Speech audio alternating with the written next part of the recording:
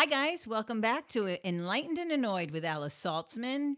My website is atawithalice.com, A-T-H-A with Alice.com, A-T-H-A, Ata means right here, right now. And right here, right now, I want to talk about stress, the immune system, and inflammation. Right here, right now, October 2021, the whole world is under a bucket of stress. Whether it's political, whether it's the virus, vaccine, oh, how mad are you about Afghanistan, or what's going on in with abortion, the issues with who's in government, who's not in government, the issues with food, the issues with school, education. I mean, everybody's got something they are cranky and pissed off about. And I am, everybody I talk to has some issues with what's going on in the world. And yes, we have been bombarded with so much information, whether it's true or not true, whether you're on this side or that side, it doesn't matter. Right now, nobody's winning because everybody's so cranky and stressed, they don't know what the hell to do with themselves. What does stress do to the body? Well, it causes inflammation. It attacks our immune systems. So I want to talk to you a little bit about this because inflammation causes heat, redness, pain, swelling. If you have a headache or like you get migraines or you're dealing with Crohn's disease or IBS or SIBO, or you're dealing with chronic sciatica or some other nonsense. I mean, everybody I talk to has some sort of pain issue going on. The reason for this, guys, is because of the stress level. We don't know how to, decompress anymore. We're all so busy running, trying to make a living. Our bosses are like, you got to work more, and everything's so expensive. We need to make money. We're all freaking crazy. So the immune system. Basically, the immune system is a network of cells, tissues, and organs working together to protect the body against foreign invaders. The immune system, what is a foreign invader that the immune system has to recognize? So it has to identify the foreign invader.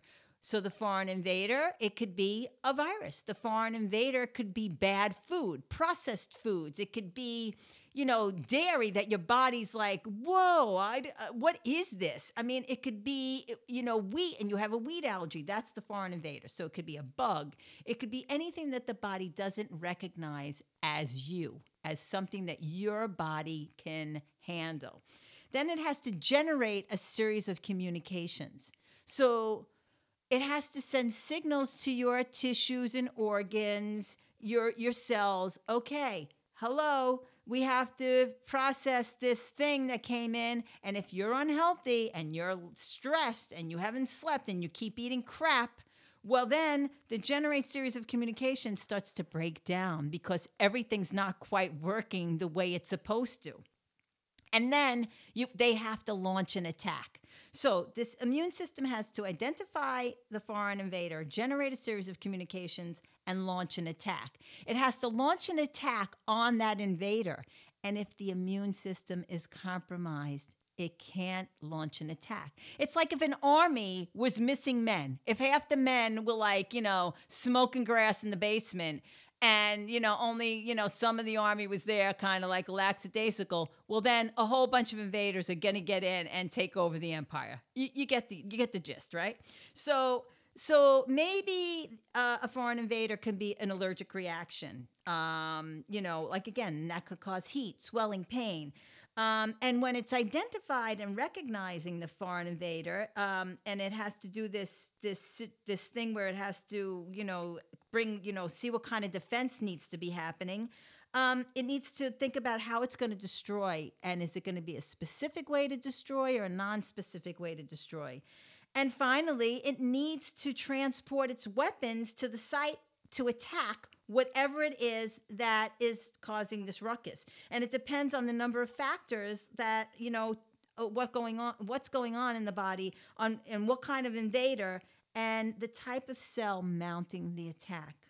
So again, the immune system does three things: identifies the invader, determines the appropriate defense mechanism for fighting the invader, and launches an attack on the invader. So say you could tell when the immune system is misbehaving. Maybe there's a cancer cell. Maybe it's something we ate. Sometimes we eat something bad and all of a sudden we feel nauseous, like we're going to throw up. Maybe it's food poisoning. Maybe it's just an allergy to that food. A virus. So again, that immune system, a virus. Those people who are getting sick from this virus, think about what the hell's going on in these immune systems. These people might appear to be healthy, but are they? Are they getting enough sleep? Are they drinking enough water? Are they taking vitamins? Do they eat a healthy diet? They can look healthy on the outside, but are they really healthy? So misbehaving could be a virus, a parasite, a bad bacteria, a toxin. So yeah, maybe somebody's sitting in a house with 10 plug-in smelly things to make their house smell better. They are ingesting toxins that are killing them and causing cancer. So a bad bacteria. We could sometimes eat something that has a bad bacteria on it, ergo food poisoning, or something even worse. Not only ingesting through the mouth, but our skin is basically the first line of defense for the immune system. So maybe you've rubbed up on something or laid in a grass that's totally covered in pesticides. And now it's on your skin and all of a sudden you don't feel good and you don't know why. The skin is our first line of defense. Maybe, you've been in a place that is really heavily chemical situation where they just did a lot of cleaning with really, heavy duty cleansers that are really poisonous. So our skin is that first line of defense, and we know it because if you ever rubbed up on poison ivy and you've gotten an itch or hives or whatever, some people get if they get stung by a bee, they end up in the hospital. Or, even your eyes, your wet tissue, the reproductive system, all of these things are barriers to protect what's going on inside. And the second line is digestion. But so that the skin is our first barrier. So when, that's why it's really important for us to bathe, only because that skin is those toxins out there, whether they're falling from the sky, from airplanes, or what's being sprayed on the trees outside, or whatever, smoke, any kind of chemicals that are being laid on the skin. When you go to bed at night, you want to wash them off so that the skin's not absorbing all of those chemicals overnight. And the second line of defense is the digestive system, which works so damn hard for us. The gastrointestinal system of our bodies makes more decisions every day than we make in a lifetime. And so it's really important for us to, pay attention to if we develop an allergy, if you develop an immune deficiency, something like a Crohn's disease or psoriasis, or, there's so many diseases now. Again, people have small intestinal bacteria overgrowth. All of these things, could be from things we've ingested, whether through the mouth or through the skin. And they create an inflammatory response. The inflammatory response is us getting sick. It can be gas, bloating. It could be a distended belly, congestion, sinuses, migraines, lack of focus, low energy, mood swings, joint pain, weight loss resistance, skin problems like eczema or rosacea or psoriasis, asthma, autoimmunity, so many things because of the attack on the immune system. So, what I was just saying to you, to know what's foreign and know what's not, the air we breathe, the food we eat, accepting a transient virus that enters the cells but doesn't linger or present any damage. So sometimes we could be around sick people, but if we are healthy, if we are eating well, sleeping well, and our immune systems are powerhouses as they should be, then you're not going to get sick. So don't kill me, but I had to say that. Living with bacteria in the gut, some of us can live with a certain amount of bacteria in the gut, and some of us can't. Those of you taking all those things that lower the acid, we need acid in the belly in order to kill the things that are coming in. So just to get into one little thing I want to talk about, if you haven't understood what I talked about, the immune and inflammation, just say we get a splinter and we get a splinter outside and we think nothing of it. And then about an hour later, it turns red and swollen and we get inflamed. That is your immune system at work. That's your immune system telling you we need to take care of this. We need to take care of it right now. So once again, the immune system has to identify a foreign invader, generate a series of communications, and launch an attack. That's how it works.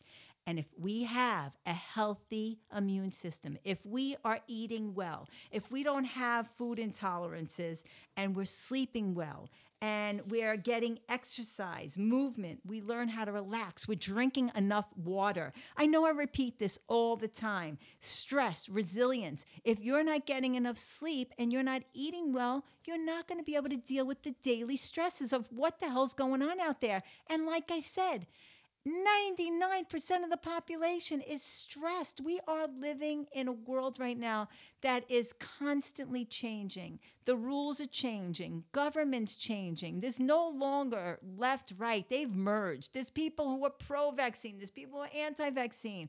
There's people who are angry about us leaving Afghanistan. There are people who are happy. There are people who are angry about, the abortion laws.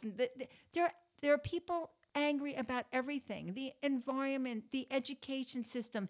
There are so many things that are wrong that need to be fixed. Our medical system is no longer working. We really need to pay attention to our own health. Doctors are overwhelmed. Now is the time to start taking care of yourself, looking at what herbs, vitamins, minerals are available to you in the highest quality, looking at what you're putting in your body, getting rid of the processed foods, getting rid of dairy. Number one, dairy is so damaging and so inflaming to our bodies.